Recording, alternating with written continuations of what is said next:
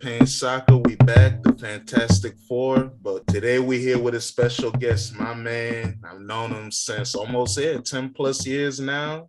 Hey, man. In my lifetime as an American, I haven't had much people to talk about the game with that on a deep level. Shout out my man, Karan Hart, Forest Park. He was an Arsenal fan. But after that, wasn't much until this brother Claytus, Cuvier, AKT podcast, man of many talents. He's got a lot of clubs. He's got a lot of opinions. He's going to bring the funk because he's been trying to warn us about a few things that we're seeing come into fruition, and we might as well start at his club. But first of all, how's it going, Claytus? What's good with you, bro? Man, first and foremost, it's a pleasure to be here. I've been itching to come on here to really talk to you guys, argue about a few topics. Just first and foremost, no hate, just here to talk soccer, man. So it's a pleasure to be here. Hey, no problem, bro. And yeah, everybody here. Of course, Marcus, we went to NSU together. Anthony, of course. I don't know if you've ever met Ephraim. Have y'all met before? Nah. We're going to link this shit up. We're going to link.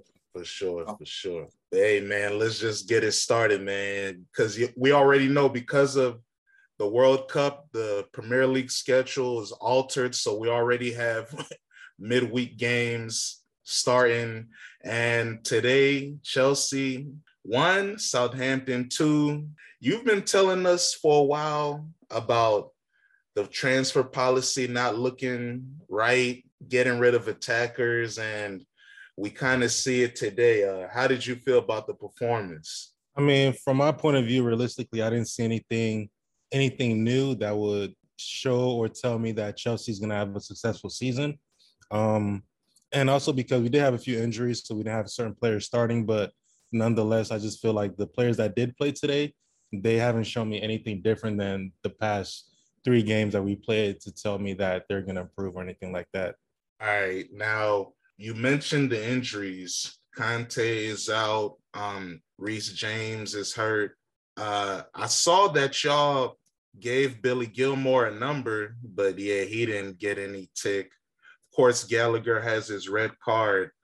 It looked like, to start the season, you guys were playing a 3-5-2, switch it up to a 4-3-3. Do you think that formation brought anything into the pattern of play, or was it more of the same?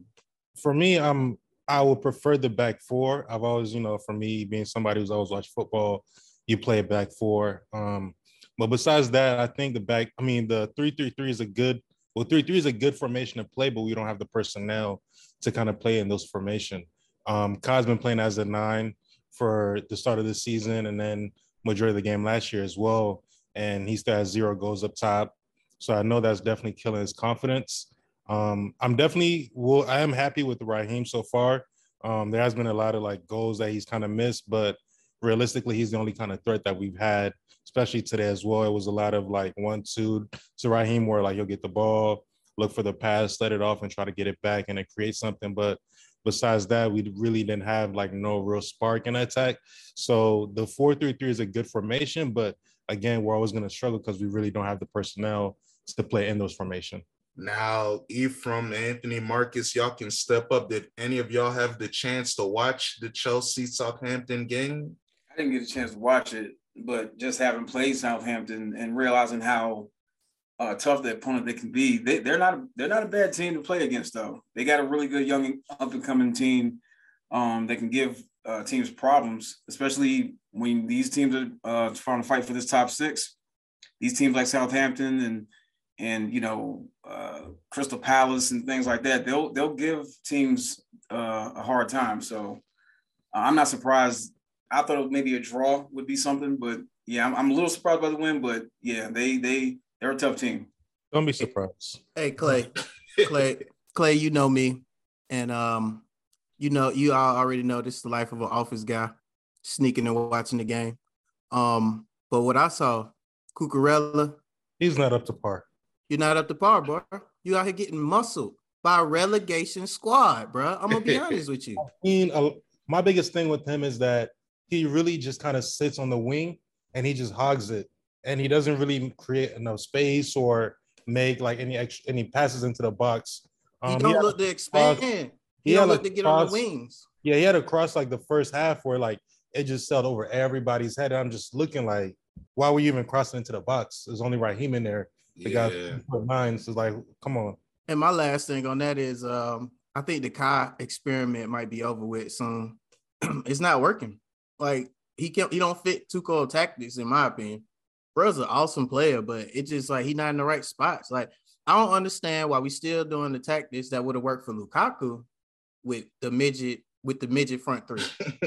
And That that's make no sense. issue. That's been one of my issues with Tuchel is like you had the players to play the formation you want to play now, but it's like it's too late. And then you're forcing certain players to play in that formation now, and they're playing out of formation is just regressing them. Like Kai is talent, bro. Like he's one of the best talent Germany's produced in quite a while. Yeah. And he's like for his style of play, like he kind of needs space to kind of like roam around, create space for himself as well. But being stuck at the 9 is like he's kind of stuck in an area where he's not comfortable moving around. Like the first couple of games we played this season, like I've counted more like fouls from him than more like passes into the box. You know, like he does this thing like he'll run and like he'll shoulder you or like shoulder you from the back. And he does that more than making passes into the box. Come on. 4 goals from the people that left Chelsea. You know what I mean? Timo got 3, Lukaku got 1. Like those could be. Yeah, he went crazy today. It's like you can have that in the squad. Yeah, but all right. So my bad to cut you off, Marcus, but I gotta ask y'all. I want all of y'all to answer this question too. Based on what y'all have seen in their attack, yeah, you guys are right. They're trying to force, you can tell, a pattern of play, but they don't have the talent to do it. Do you guys think that this has caused a regression in someone like Mason Mount, who was used as the link between the midfielders and attack, but now they're saying him and Havertz, no goals, no assists so far to start the season? How do y'all think that has affected Mason Mount and his play? Anybody? Set it up. I think the experiment on their tactics is not letting him develop as an attacker, an attacking midfielder. I already predicted Tuchel will get slid before the season ended, and Chelsea will finish 6th.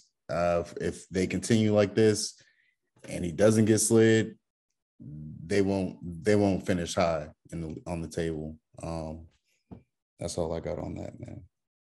I'll say I think the tactics are regressing, Kai and Mason. Like how you said before, he was practicing his passing. He was more expansive with his game. He was the jiggy England midfielder that they needed.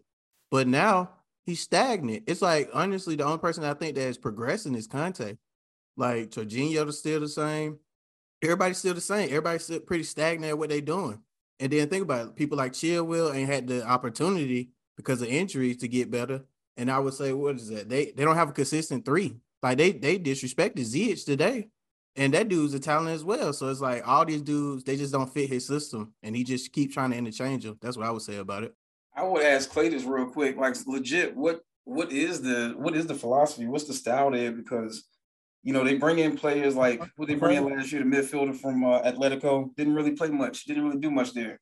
It was rumored we're getting certain midfielders like Frankie de Jong, and would you play him in the right place? Would he have a place in the team? Like what would happen there? Because I'm a little confused sometimes about how they play and what they cater to, because it seems like they don't really have much of an identity as of recently, at least. So I mean, what do you think?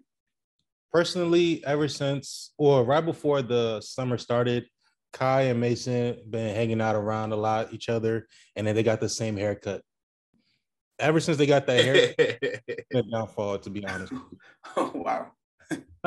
Be honest, like Kai and Timo used to like always be together. You know, the German guys, their girlfriends were best friends, and then it became a Kai and Mason thing, and then the haircut happened, and then the downfall. It was like now when you watch them plays, like they both seem a bit lost. They don't have like a clear direction. You know, they're playing as midfielders, but your coach wants you to be more of like a goal scoring attacker. And Mason, you know, is a great talent. He could pass, he could score, he could dictate games, but like I feel like all of that is kind of like being taken away from him. He doesn't have like that freedom to, like impose himself in the game. A lot of time you kind of see him just like sitting out on the wing, making the same runs over and over, but he's not really being effective.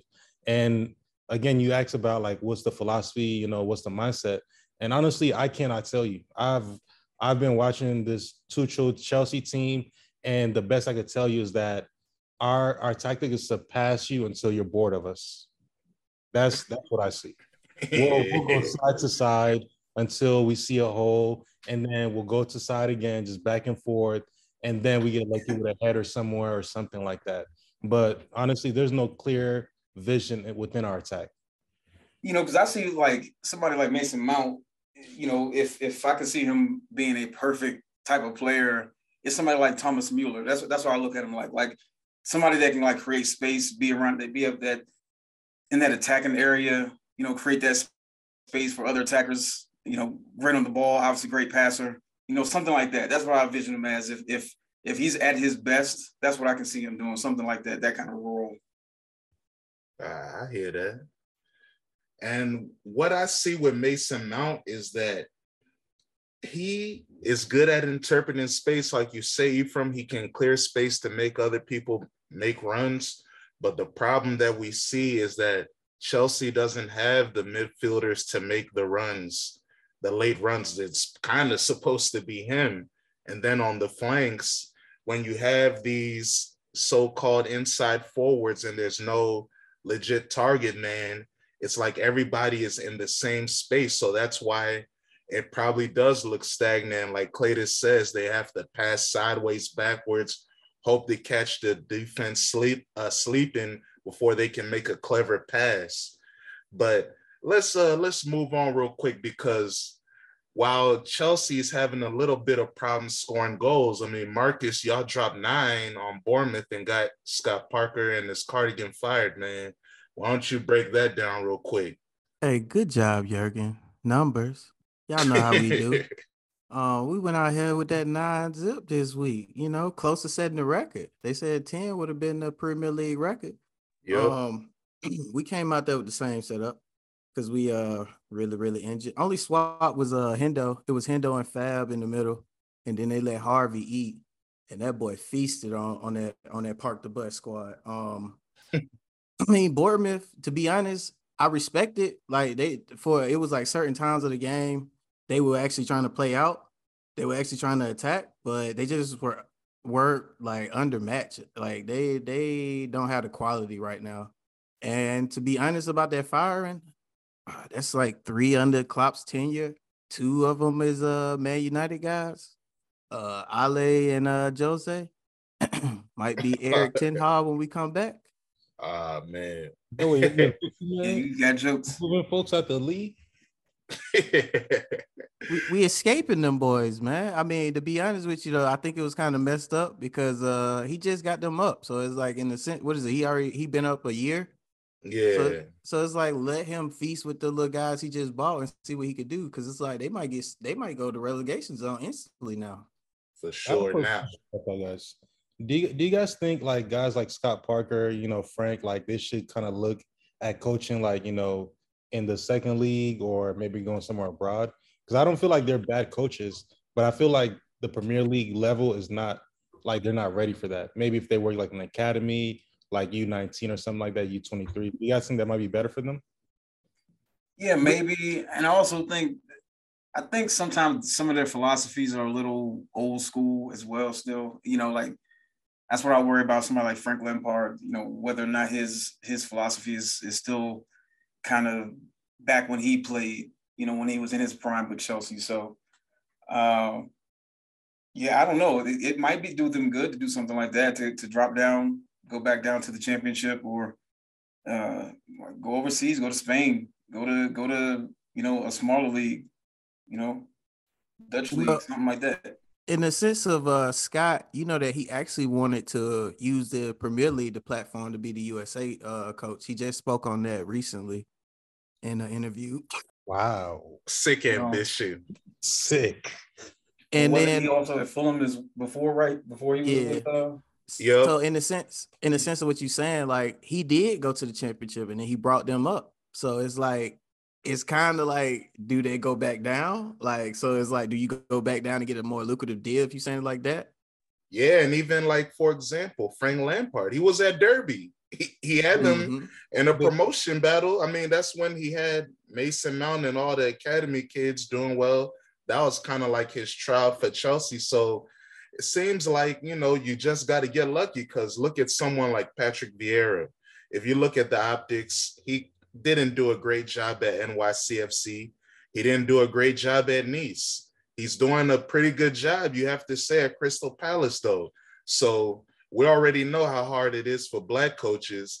He didn't have 2 great stints at his previous jobs, but he's looking good right now. So it's random. Like, I was reading Andrea Pirlo, his dissertation that he wrote for his license, his coaching license. And hey, it's brilliant.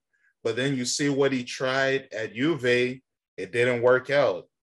Now he's at I think a Serie B team trying to make it crack. Let me see, what team is he coaching now? Pirlo right now is coaching. Oh, he's not even. He's not employed. He's in Turkey. No, he's in Turkey, man. Oh wow. Yeah, you see, he's at Istanbul, confused. I thought he was winery sipping. Yeah, I thought he was at a Serie B club, but yeah, he's at Faith Karagümrük. So hey, I mean, I guess there's no formula. He's very. And Dan, to your point, like, you have a great point, and you can also add that it also depends on what you get when you get to the team. What kind of team you also inherit. Crystal Palace has been up for about a decade or something, I think. Yep. Yeah. So they're pretty solid. They don't, they're still up in the league, and so he got a team that was, that has some pretty solid players, has some really good up and coming young players as well, as we pointed out in the podcast before. So they're not a bad team either. So all of that, I think, combined as well goes together. I mean, yeah, you're right. Sometimes it's luck. Sometimes it's what you got on the squad. Sometimes it's your actual ability as a coach. Sometimes it's what all of it combined as well. So sometimes it's just, sometimes the luck of the draw with everything. Yeah, for sure. Like, look at someone, for example, with Carlo Ancelotti. We know him as the most successful manager in Champions League history. Look at his first jobs. He started as an assistant at Italy under his OG Arrigo Sacchi. Then he was at Reggiana. I think they were at Serie B at the time. Then one season, he went to Parma. Now, Parma, if y'all remember, that was Claytus. I know you old school brothers, y'all remember. This is Buffon. This is Lilian Thuram. This is Verón. This Parma team had a lot of talent. They were knocking at the door of winning Serie A. They brought Ancelotti to win. It didn't work out. Then the next thing you know, he kind of quote unquote fails up. He goes to Juve. Now this is Juve when they were at the top. Like, they just went to 3 straight Champions Leagues, lost them all, had Zidane, Edgar Davids, Trezeguet, a stacked team. A guest appearance of Thierry Henry. They win the UEFA Intertoto Cup. That doesn't even exist anymore, y'all. So he doesn't work out at Juve. And then he goes to a club where he's a legend, AC Milan, and then that's where the legacy goes. So we know coaching is random. There's a lot of guys that are considered legends now, but if you look at their first 2-3 jobs they had, you would be surprised at the results or lack thereof. So it's difficult, but I want to ask you, Claytus, because you're a Chelsea fan. Of course, Roman isn't there anymore, but your club is notorious for firing coaches, being cold and corporate with your approach, which has been successful. Do you think Scott Parker got fired too early, or do you think, hey, after that 9, maybe the team isn't playing for him anymore and he had to go? I think the owners kind of have ambition, and they kind of saw the writing on the wall, and they just don't want to take that gamble kind of going into, November, December, being at the bottom of the league and trying to scrape out of it. So I think they're just trying to like play it safe and not try to end up, in a worse situation in the long run. So I don't have no issue with that. You lost 9-0. You're a great manager, but I feel like they could definitely find something better in the market as well. I'd like each of y'all to answer it. Anthony, how did you feel about the firing? Was it too early or was it right? The firing of Bournemouth's coach.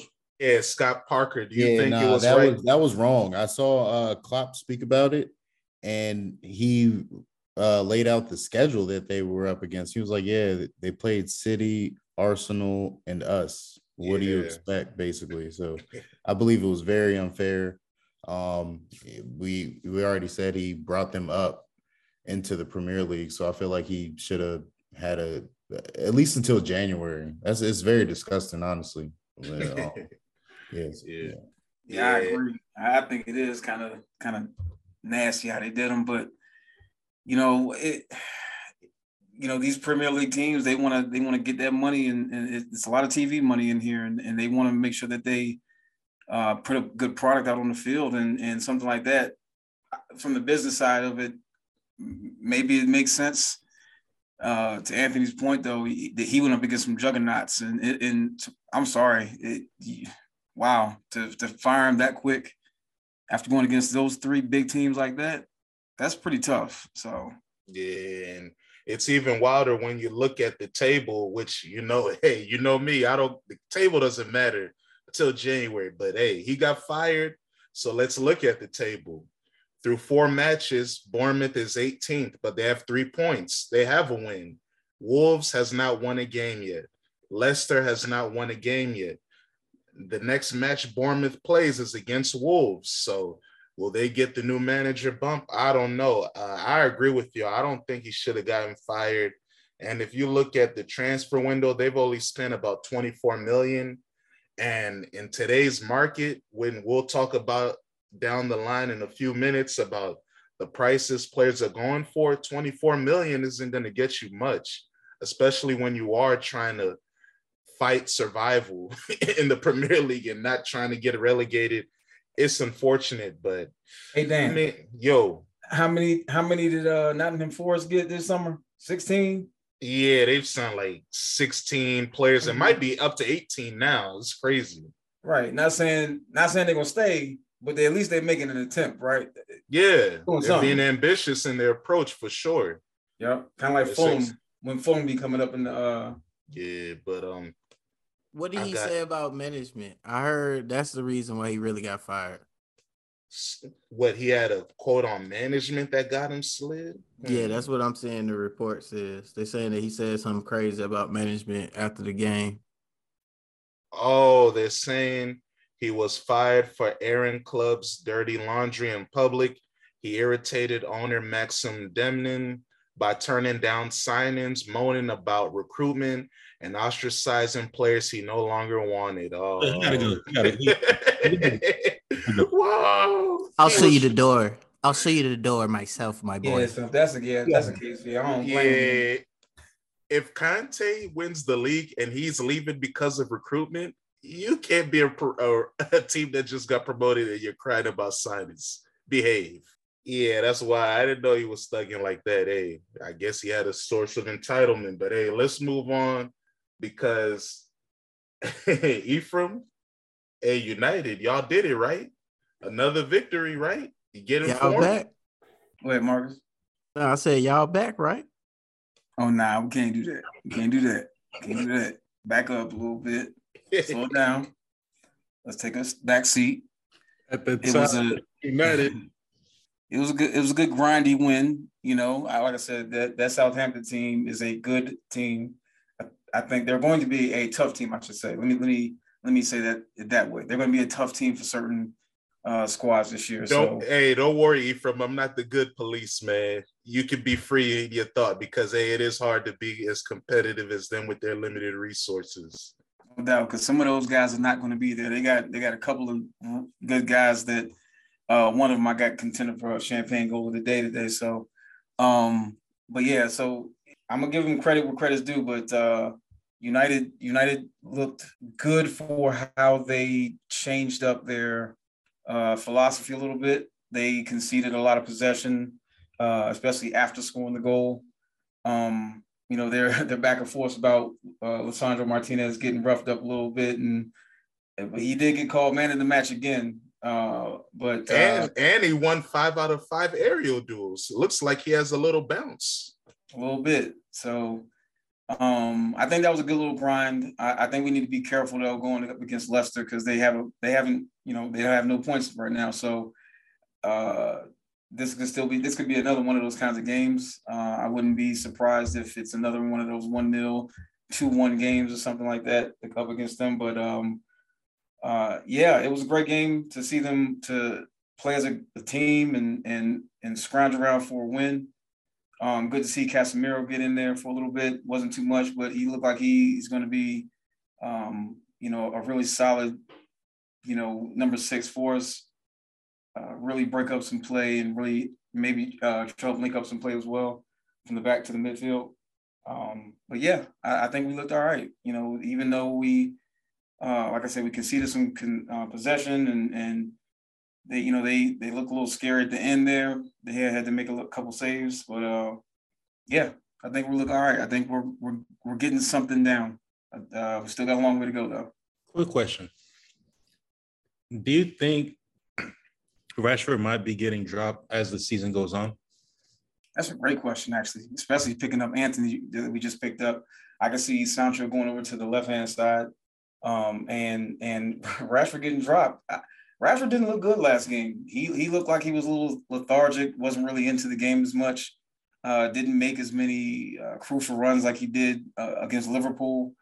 So, yeah, I could absolutely see him getting dropped. I would not be surprised at all if after this Leicester game that he gets that maybe Anthony, maybe not start, but I could see him coming in and that may be his place. Kind of like Luke Shaw. Luke Shaw lost that spot quick. Somebody wanted it that was hungry, and I think that's where it's going to happen in Ten Hag's squads from now on. Anybody that's really hungry, they're taking those roles. I feel that now. Now, what is Martial's injury serious or is it a short-term thing? It's one of them soft tissue injuries like those Achilles, I think is this time. So it's hard to tell how long this is going to be. I haven't heard anything about him playing this time. I think Lindelof came back and was practicing with the first team in training this week. So Martial, I think, is still hurt. So we'll see, maybe against your guys on Sunday, Dan. So, yeah. Well, speaking about us, you look at the top of the table, hey, you see it starts with the letter A. And it's for Arsenal. It's the truth. I didn't make it up. You can go type it in. Let him have this. And let me tell you, let me have this because you see the propaganda going on in England and across the internet that people are mad at Arsenal for winning a match and celebrating. While Spurs, they be having those trash can offense and getting those mercy goals. They can break dance all they want. Arsenal come from behind and win a game in the last 5 minutes of the match. Oh, why y'all having fun? So, we see what's going on. There's a lot of people mad, but hey, Mitrovic, he's a boss. He is a great aerial striker, the classic target man. He was a bully. He played well. Odegaard with the goal in the 64th minute to equalize the match was smooth. Gabriel caused the blunder for the Mitrovic goal. That boy was moving like molasses with the ball on his feet, got chopped up, got bodied by Mitrovic, scored the goal. So it was nice for him to score on this set piece to win the match. Arsenal doesn't look as good with Partey out and Zinchenko. Doesn't look like Partey is going to play this tomorrow, but Zinchenko might be training. So we'll see. But other good news, it looks like Saliba and Saka are going to sign their new contract soon. So that's fun. But now let's talk to the reigning champions. Anthony, you guys were in the mud a little bit, 2 set-piece goals, but y'all fought hard and came back. How did you feel about the performance? Hey, man, another week, another showing of the heart of a champion. We're down, but we don't quit. I honestly was heartbroken after the first goal. I had to work that day. And after John Stones kneed it in to his own net, I was like, well, there's a champagne goal of the week. And went upstairs. It was 2-0 or 2-0 by the time I reached the fourth step. And it was distraught. Didn't know what was going on. Came back down for the second half. I was able to enjoy a comeback. I saw a beautiful thing take place, man. Pep got out of his own way and made a crazy substitution. He took off Cancelo for Gundogan and Mahrez for Alvarez. So we were playing without a left back for a little bit. And we scored 2 goals instantly. Out when Alvarez, and I said Alvarez was going to be a diamond in the rough for City. And he was involved in both those goals that tied the game. And Haaland, we saw what he did.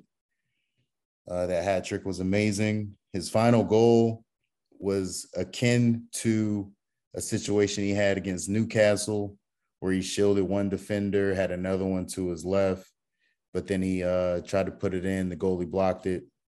And this week, he had the same situation and completed a hat trick. I was ecstatic. I love the energy from the team. Let's get Bill it. Foden finally gave him an assist, right? And it was the hardest, out of all the passes he could have had an assist for already, it was the most difficult pass. He could have had easy tap in like passes to Haaland, other matches. So finally came, whoop-de-doo. Can't wait to see it happen again. Hey, and you think is it too early to worry about, is your defense a little leaky? Because somebody can hold y'all. I know y'all have the ability to come back. It's obvious from 2 straight weeks, 3-1 down, and then what? 2-0 down. So I get it.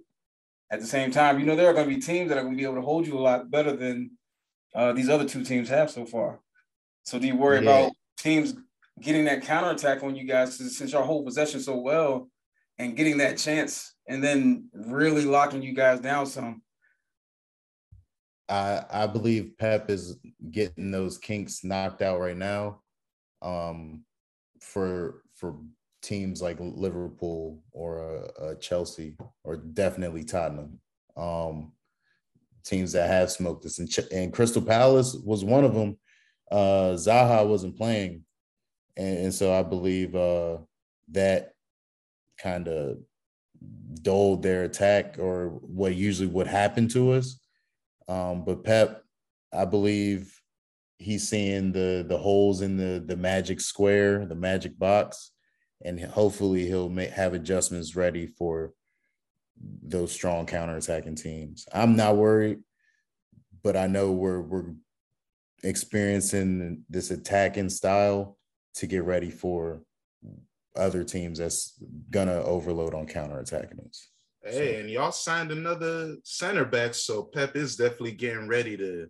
Maybe he's gonna start trying to play with a back 3. You never know. You have to start to experiment and be creative when you deal with these type of teams, man. That can give you problems all over the pitch. So hey, who knows? Mm-hmm.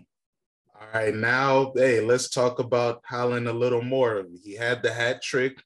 Right now, he and Neymar are the top scorers in Europe with 6 apiece. Neymar also has 6 assists. So, yeah, he's on smoke ever since the transfer rumors. But, Claytus, earlier today in the soccer chat, you had a picture of Michael Owen. I know a lot of people didn't know what that meant, but I knew what it meant. I started chuckling. Now, break down your views on Haaland. We all know he's a great player. You've even said yourself you'd like him to be the future striker of Bayern, another club that you support and hold deeply. But what are your views on Haaland? What is it about him that, people feel like you're hating on him? I think people kind of are like, short-sighted, kind of focused on like the moment. But in reality, Haaland is like a monster, bro. To have a striker that big, to have the speed that he has and finish the way he finishes, like, that's an asset to any team. I would welcome that at Chelsea any day of the week. But there are still elements in his game that, of course, needs to be developed. He's still extremely young. So I think that's where people kind of forget is that he's still extremely young. There's still a lot as a striker that he has to learn, develop, and more than anything, be consistent at. Lewandowski kind of ran the Bundesliga for years, and people thought that Haaland was going to come in and be his competition, and he kind of like brushed that to the side very easily. So I don't think that Haaland is a bad player, but I just feel like people are kind of too excited. And I can understand why, because, look at across Europe, there's not a lot of number 9 strikers. And that's something I've been emphasizing for the past season or two is like, yes, everybody's playing this false 9 thing, but you're really not going to want to be successful without having a core 9 up there, a guy who really is going to punch in and score goals every single day. And that's what Haaland's doing. And, that's great. But another reason people are so happy is because his field is limited. It's like, imagine you go and you apply for a job at Amazon, knowing that you're the only person with the certs. You're going to get the job. Everybody else is going to get denied. And that's what the Haaland situation kind of is right now. But everybody kind of look at it as, Claytus just be hating, bro. He scored 3 goals. Oh, he just scored 2 goals. Da, da, da, da. But even when you and I was listening to the commentator said Haaland didn't touch the ball. He was ineffective the whole game, but he scored goals. So those are like the little things that I watch out for. And I think that people need to kind of pay attention to as well. Yeah, that's true. But, it all depends on how you're used because, prior to Haaland, the last striker that Pep tried to make the focal point of his attack is Lewandowski, because even with Kun Aguero, yeah, he was a leading scorer, but, the game was more played through David Silva and De Bruyne and overlapping and trying to create those spaces that even Benjamin Mendy started with the cutback passes. That started to be a big part of their attack. So it wasn't really about having a focal point, but now you can see in City's attack, they're playing through Haaland. He is the focal point.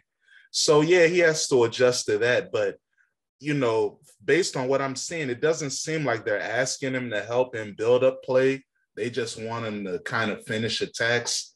Maybe when he adds that to his game, because, yeah, he's still developing. Last season at Dortmund, he was helping out more with build up and delivering the final pass. We'll see if Pep tries to utilize that. Last year, he tried to sign Harry Kane, who is a world-class striker. He is great at build-up play, led the Premier League in assists and goals 3 times. We already know he's perfect at that. The year before, he tried to get Lukaku, who is also great at hold-up play, linking up. That's not Haaland's game. But, hey, he's still young. But what do y'all think, Marcus? You guys signed a new striker, also Nunes. He's coming back from the red card soon. How do you feel about Haaland and his performance so far? To piggyback off kind of what Clay is saying, the role that he playing, I think he doing excellent for this limited time so far. Actually, like speaking off of that, like looking at him last year when he was on Dortmund, his connection play was pretty terrible. He would overpass guys. So I feel like Pep kind of saw that. He like, let's work on that, close doors before you start doing that in the game. And like, I think that's probably the reason why he's not really on the ball. I mean, I think the path that he's on right now, he could be, I don't want to disrespect him, but like a budget Harry Kane, because Harry Kane can't connect the play right now. Yeah, like he had to work on it too. He had to develop it, definitely. Like last year, not to cut you off, Marcus, but I just wanted to throw this in a little bit that last year, Haaland had 22 goals in 24 matches in the Bundesliga and 8 assists. So that's his career high. And the year before, in 28 matches, he had 27 goals and 6 assists. So the assists are going up season by season. So, hey, maybe he'll get double digits in the league this year.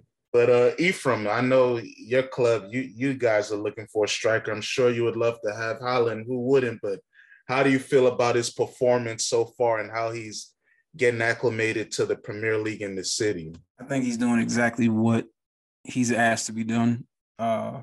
It's probably something very simple that Pep is telling him to do. Just get to a point, you'll get a pass, you'll get a cross, and put it in goal.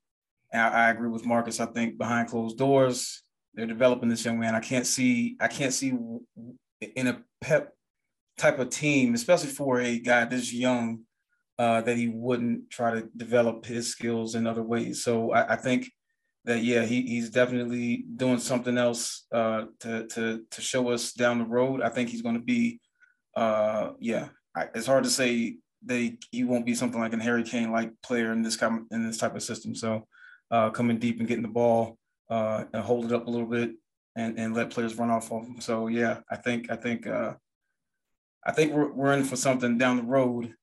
He's very raw. He still has a lot to go, but yeah, he's going to be great. I think my only flaw that I would say watching him, and he still hasn't improved it from Dortmund, is him heading the ball. Like, that's something that Lukaku has like mastered. What's old boy that plays for that's injured? He played for Everton. Calvert-Lewin. Yeah, Calvin. Yeah. He does excellent as well. Like, yeah, he's his great heading, at attacking the ball. Yeah. Yeah, his heading ability is not like on that world-class level. So like that would be like, that's one of the things I see like is a flaw in his game right now. Hey, he did get a header. It wasn't the prettiest, but it worked. He got a header on the weekend. Now, Anthony, you are the City fan. Haaland is your boy. You've been watching him. How do you feel about his performance and the hat trick, the goals that were scored? Because, like you said, the third goal was the best goal because it showed his pace, his power, his agility, his composure. How did you feel about, his performance overall so far from what you've seen? Hey, man, I honestly don't even know what we're talking about. Claytus, you're right. He has the certifications as a striker. And Marcus, Ephraim, you both said it. He's there to finish the play. He's there to put the ball in the net, score goals. And Claytus, people get hyped in the moment because nothing's promised tomorrow. So when you see something like this, you got to appreciate it. And I'm appreciating the goals I'm seeing. I know he has to develop. He has stuff that he has to grow. But, hey, man, just seeing easy tap-ins, a header, a goal, shielding two defenders. Yeah, man, I'm psyched. What else can he do? So, no, I'm pleased. I'm pleased for you. I'm happy for you. Appreciate it.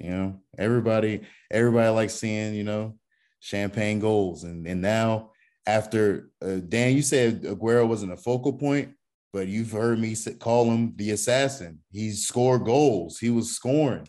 And that's something that I missed when he left. And now Haaland's here, and it's kind of feeling the same way. It's like, okay, if he's around that net, it may go in. Nah, bro. Remember I told you in the chat, I get more Aguero vibes from Alvarez. He seemed like if y'all in the clutch situation, he'll come off that bench and he'll put it in that net. Oh, for sure. He has room to blossom. I don't honestly, the way it's gonna play out, Haaland's gonna leave, go to a designer club, and Alvarez is gonna stay at City. Oh, he said it. He said it. I think Alvarez is gonna leave too now, But I feel like he'll stay a little bit longer. Yeah, because Haaland will be the number one. Yeah, he'll stay to prove his point, and then, or who knows, that's the interesting thing, because with Alvarez, he is a guy that people have been watching for a few years. If you know about South American soccer, River Plate is one of the top teams. They always produce talent. He's the next star attacker. Normally they go to La Liga, but he said he wants to play for Pep. He's at City. I think he'll play well, but yeah, his destiny looks like Barcelona. You already know those boys. He knows not to go there too early because he's looking at his homeboy Fran Torres over there sitting down because he went over there fast. Yeah. Is that his boy, or is it just they both speak Spanish? Hey, man, they both trying to go to Barcelona through City. his boy. So he knows, let me relax and let me boss it up over here and then make that move. Yeah, but that's the thing. I think with Alvarez, Pep has mentioned it too, that he's going to start playing more because, Haaland and all these players, you have to make sure that you rotate them. We know Haaland has had injury issues. That's why he hasn't played a full season. So, yeah, Alvarez is going to get a lot of time to develop. I think he's going to ball. And that's why I was surprised Pep took Cancelo off over the weekend to put Alvarez on. Gundogan and Alvarez came on for Mahrez and Cancelo. That's crazy. That shows Pep's like, I need him on the field to get this goal somehow, some way. I need him to score. At the end of the match, everybody was happy because we came back, except Cancelo and Mahrez, because they know what's up. Oh, the pressure's on. Anybody can get rotated out for the sake of the win. And Alvarez is one of those players. So, yeah, I'm excited to see him. One of those players? Who? Bernardo Silva. Yeah, Bernardo Silva. He You know what I want. You know what I want. Nah, he wrote a letter to Benzema and asked for the juju man, and he's on drugs. Hey, explain the juju, man. What's up with the hand? Hey, man. Yeah, we gotta add. I need somebody to email us, call in, tweet, DM, something. We trying to figure out what's under Benzema's tape. There's something going on under there. It's illegal. Jamar, answer the call, please. Hey, man. Hey, let's talk about the champagne goals of the week. You already know we like to appreciate the beautiful parts of the game, all facets, but mostly the goals, because goals bring you glory and it wins games. Now, who would like to set it off with their champagne goal of the week? Let's let our guest go first. Claytus, you know what it is, man. You got a champagne goal of the week, man. I mean, it's an ugly Moet coming out, maybe a black bottle coming out for Raheem Sterling. We was 10 men down, so to get that second goal and win that game was very, very vital. If we would have took that L coming into this game and then taking this L that we took, it would have been a really, really bad look for us. So we're going to send that Moet bottle over to Raheem Sterling tonight. Nice. I guess I'll go next. My champagne goal of the week is my boy Louis. Hey, that's Claytus's man as well.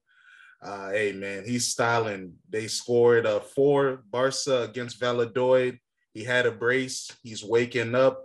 He's finding the flow and the pattern of play.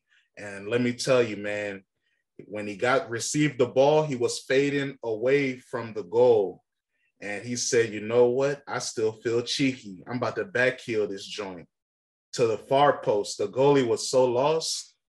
I got to give that the champagne goal of the week. I said before the season, Lewandowski is going to show more facets to his game. And we're kind of seeing it a little bit already, but hey, it's beautiful. But Ephraim, what was your champagne goal of the week? Mine was Romeo Lavia. I could be butchering his name. Please forgive me. Sorry. Hey, he bossed that midfield. He's the man of the match in that City-Chelsea match. That's a City Academy product, by the way. No doubt. He looked good against United as well over the weekend. So, his goal off of a bad clearance from what looked like Cesar Azpilicueta right there off of a a corner kick, and got it in the goal there. So, yeah, that was a nice one for me. I like that one. For sure. Anthony? Yeah, I'm gonna have to go with the free kick banger from Vlahovic from Juventus. It was about 10 yards outside the box, left foot banger that ended up hitting the bottom of the crossbar and bouncing in. That joint was crazy. Yeah, that was nice. Happened in the second minute of the game, actually, which was kind of wild. Actually, the minute 14th. So, yeah, very early on. So it was a nice stunner. For sure. And Marcus, what was your goal of the week? Man, pouring up a glass of Putengammon for my Austrian boys. My champagne goal of the week was one of my surveillance guys, Wilfred Zaha. Oh yeah, he scored it again today too. He's on smoke, bro. Hey, but he was very sick with the outcome of that game. Okay, Yeah, 1-1 draw. Yeah, that was tough. You know, those London derbies are tricky, but hey, that goal was definitely nice. But let's break it down to our in the club all-star. Who do y'all think was, or who do y'all know for sure after the match said, yeah, I can't go home. I got to step out. Because, you know, with me, I'm going with him again, bro, because he keeps banging. Say Maxim, man. Yes, sir. He has to. He got the equalizer. Yeah. That goal was a banger. He got the equalizer, got some points. You know he's in the club, man. I mean, when is this? I'm gonna call him up though. Let's be realistic.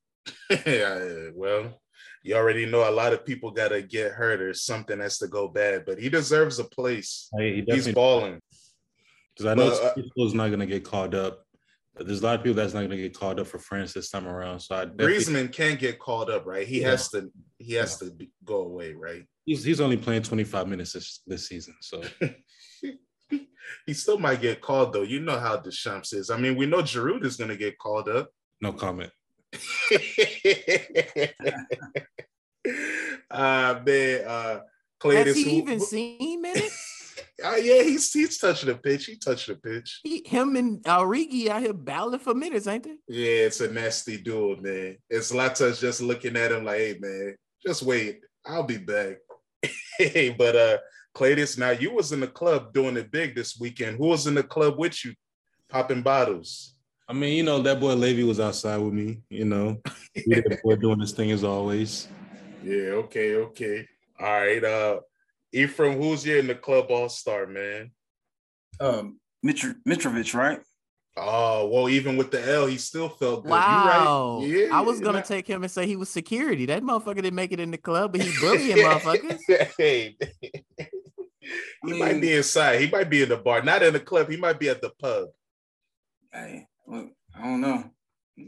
Nah, he played well. He might be in the club. He might be there free before 11. He got 5 goals already in 5 matches. I mean, you're right. He's not doing, the team maybe not winning, but as far as like I called it, well, he's balling. I guess my in the club this week is gonna be my boy Harry, Mr. Kane. You think he goes to clubs, Marcus?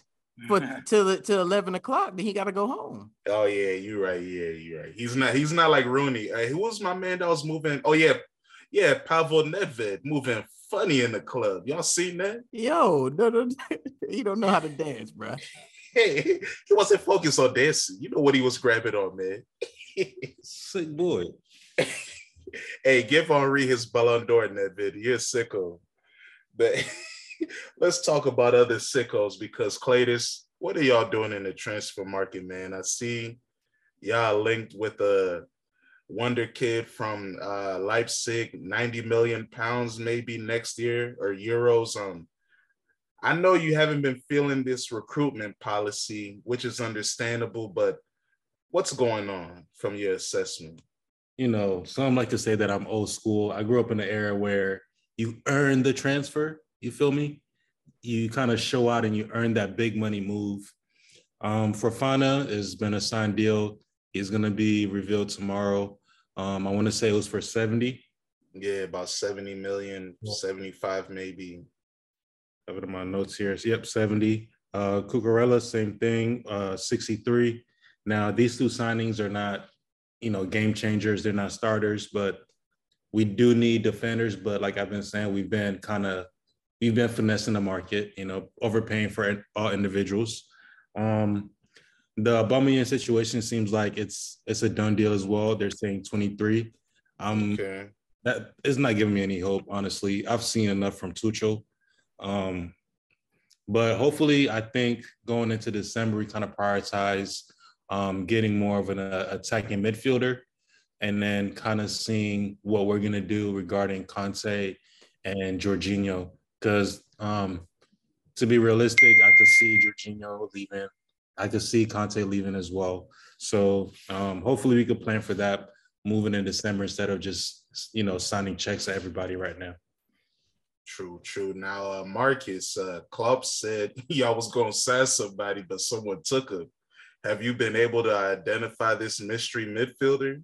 I'm still on lookout, man. What the fuck, man? TMZ, holla at me. Paul Joyce, holla at me. Enfield edition, holla at me. I'm trying to figure it out, man. Before I go into mine, so you telling me, Clay, that's confirmed with Favana? I seen it was one of them. Should I stay? Should I go? Because Brendan Rodgers is saying he ain't even go get the money. I mean, I'm a specialist in calling customer service for a refund. So if they want to, they want to give me my refund, I'll take my bread back. I'll go spend else, trust me. Yeah, it seems like it's a done deal. He signed, so yeah, looks like it's done. I mean, he missed half the season last year, and then you pay 70 for him. It's still a big gamble, but I don't see the vision yet. I know we need defenders, but I don't see the vision with them still. But I'm riding the train. Yeah, and now Marcus. Let's go into it. Hold on. Let's go ahead and finish up with this, man. Let's read off what Klopp said in this interview today. Yeah, break it down. There are a few players out there that will be the right ones, but there are different issues, contracts, the clubs don't want to sell, all these kind of things. So either this is FSG telling him he ain't getting that money, or I need Michael Edwards to come back up out of retirement, because I'm on the lookout for a midfielder. We are not back. We are on emergency. And like I said before in our chats, I don't want to hear, I'm saying it now on this chat, on this episode. Klopp gonna come out the next week, in a couple weeks, to say all these injured players, they feel like new signings. No, bro, they not. They're the same players that was on the squad before. They just not hurt now. Oh yeah, and by the way, this young man, the Croatian international that Chelsea is rumored to sign, Josko Gvardiol. I'm sorry if I said it wrong, but hey, like you said, Claytus, that's one thing that has changed. Transfer fees used to represent the quality of the player. Now it seems to be more about projection and carrying on that theory. Ephraim, you guys have signed Anthony, creative winger, very technical, tricky player, has played for the Brazilian national team, of course, has chemistry with Ten Hag at their time with Ajax together. How do you feel about the signing? It was 95 million plus 5 more in add-ons? Yep.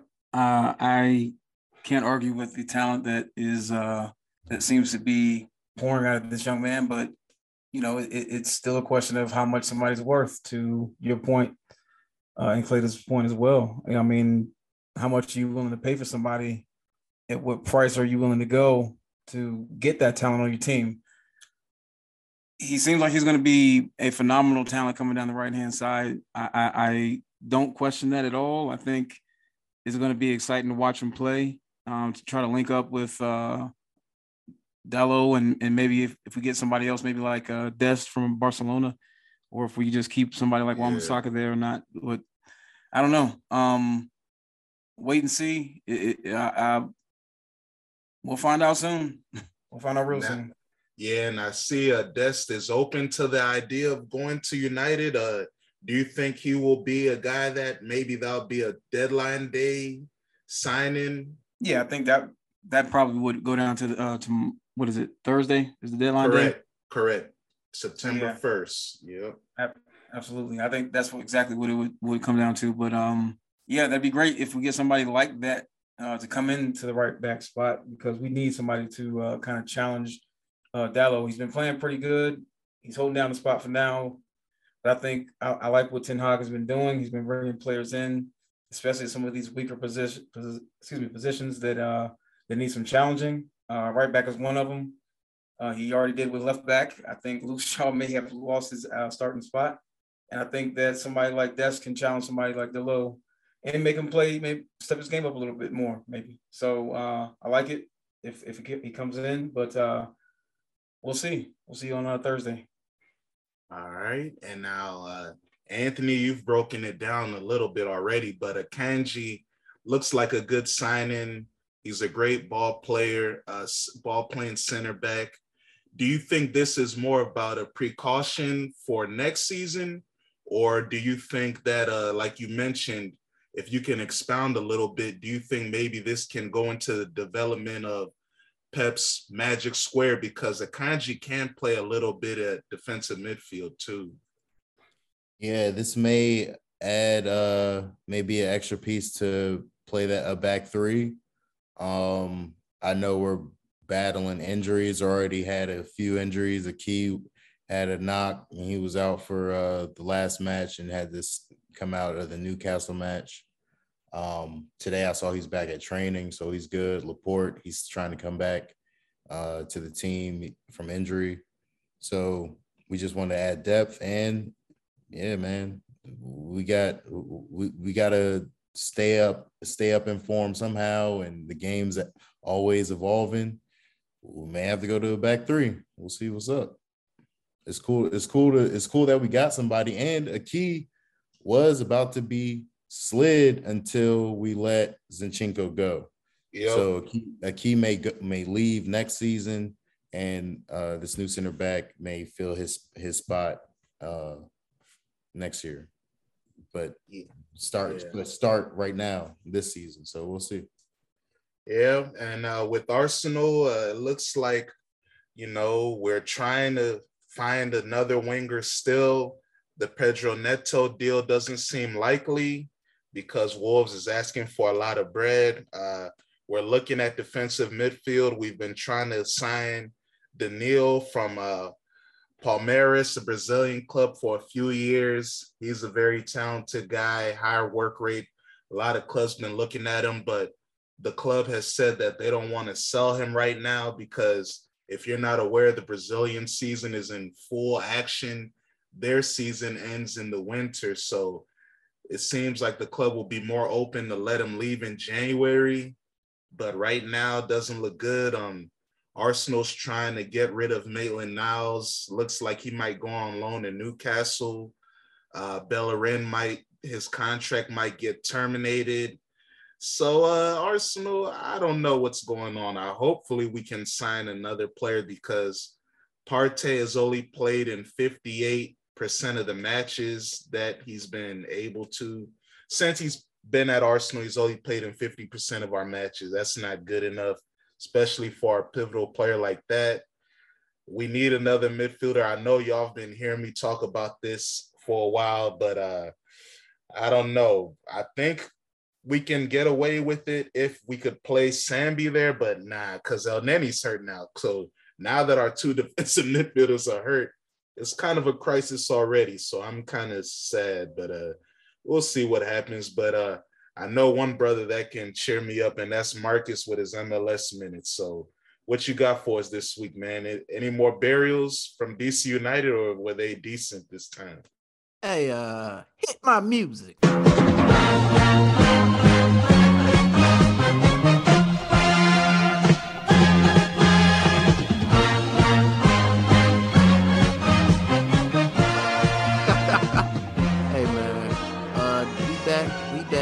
MLS minute. We gonna go ahead before we get into the power rankings. Yeah, Dan, I was live direct in the stadium for the DC United Atlanta United game this week. Oh, word. Oh man. Yeah, first half was a bit dry. Okay, there were no goals, a lot of attempts. It's a very sloppy ball game, but in the second half, we got the cracking. DC United actually popped it off, and then from there, Atlanta United came pretty attacking for the rest of the game, and ended up getting that thing 3-2. So yeah, officially, DC United, you're back at the bottom of the league. What a shame. Yeah, they just weren't ever going to be a good team this year, no matter what. So I mean. Yeah, shout out to Joseph Martinez coming off the bench. I think this is probably going to be his last year in the MLS. He hasn't been the same since that ACL tear. True, yeah. Do you think, my bad, where do you think he'll go? Do you think he'll go back to South America, or will he, where do you think he'll go? I think he might go to Liga X. I think that might be the best look because he could probably dominate the way how he did when he first came to the MLS. And then looking at Liga X, it doesn't seem like it's fast paced, but when it gets in the box, it doesn't seem as fast paced as it is like in the top 5 leagues, or as rough. And he could just out jump some of those guys because they're like a little bit shorter. But this week we got the power rankings. We got a change at the top. But first off, we're gonna go with number 5, Minnesota. They on a crazy run. Now they in the third spot in a playoff spot. They won this week 2-1. And then number 4, we got Montreal. They beat the team that I really fooled with my boy Shaq on Chicago. They got them out the way this week. They had number 4. Number 3, put some respect on Austin FC, man. They got LAFC up out the way. Okay. Number 2, LAFC. Yeah, it's a change. You're not at the top no more. You got to win games. Even though you don't secure your spot, you got to go ahead and win some games. You can't be out here stinking it up. And number 1, Philly. They out here trying to put numbers on the board. 6-0, man. They're going for it at the 88th minute. Still going for the goal. 5 up. Yeah, we got to get that. All of it. This week, the goal of the week, champagne popping. Honestly, we got to put the whole Philadelphia Union out there because they put 6 up on Colorado. But it goes to Bernadeschi on Toronto. 64th minute, outside the box. Whew, crazy left foot. In there. Top corner stuff. You know how that go. But that's gonna end up the MLS minute for the week. Appreciate it.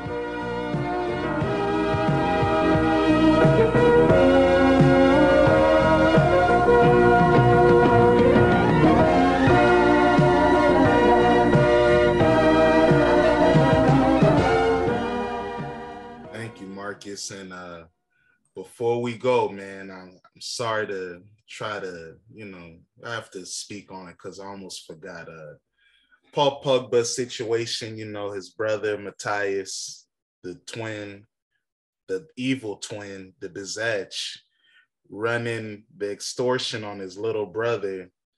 They try to get 13 million euros.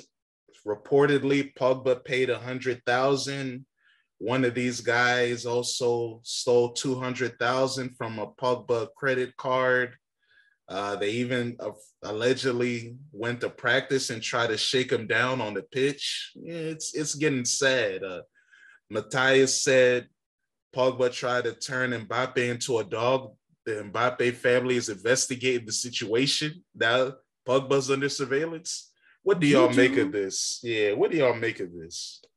And weren't some of them supposed to be like his boys, his childhood friends or something like that? They all grew up in the neighborhood together. Yep. I guess they mad. They said Pogba didn't take care of him. Yeah, watching him his whole career. Went to Manchester with him. Was watching him from the shadows, basically.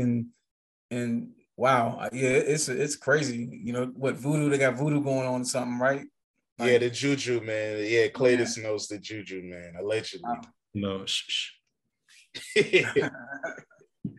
But Claytus, how do you feel about this? It's sad, man, because the extortion and the gang extortion thing is very common in the hood in French. So it's nothing new, but it's sick how it's your older brother trying to set you up. Like, come on, man. If it was not for Paul, you're not playing. You're not seeing the end you're seeing. It's calm for you. You're not a broadcaster if it wasn't for Pogba. I mean, when their dad was sick, Paul was the one that got their dad, like out of France to get to the hospitals for all the surgery. Like, you got to think about things like that. And then now, like, here you are trying to end your brother's career right before a World Cup. Like, it's sad.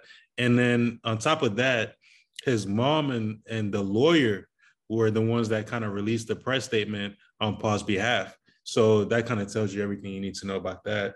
If your mom is like already against you and telling you the shit you're doing is kind of fucked up, you just kind of got to eat it and shut up and go away. But I feel like he's going to die on his sword, so I'll let him do that. $13 million, bro. We hold my brother up for $13 million. It said $1 million for every year that you were playing professional. We were protecting you, but Sick. Pogba got robbed twice in Manchester. What was They might have done it now. You better read that shit off in 5 different languages. Earlier, they were saying in March Pogba was robbed, and then when you look back at the timeline, Pogba had 2 games in France in March, which kind of lined up with the robbery. So if you look at the timeline, like everything slowly kind of adds up, but you still got to investigate the whole situation. Yeah, no doubt. I'm thinking it's gonna make him seem like he was like a drug lord or something, like this is bodies or something. But yeah, right. That's what I'm thinking when he said he had explosive things to say about his brother. But yeah, it's still crazy though. At the end of the day, yeah, it's sad, bro. But we ain't never gonna cross each other like that because we're men with principle and class and standards, the finer things in life. I mean, Aubameyang too. Like, I think FIFA has to do a little bit better at protecting players because that might be Barcelona goons shaking up Aubameyang to make him leave. The owner did pop up with a black eye the other day too. Yeah, so he got touched. So you might gotta ask about that situation. It might be the young his peoples. So yeah, everybody's sending their goons out for their checks. Repay them loans, homie. Hey man, shout out to Biden for taking some bread off our loans, man. Champagne soccer. Yes, we pay our debts, man. For Anthony, Ephraim, Marcus, thanks for coming on, Claytus. This ain't gonna be the last appearance. Hey, this was fun. I hope y'all had fun out there. We'll see y'all next week. We out. Peace.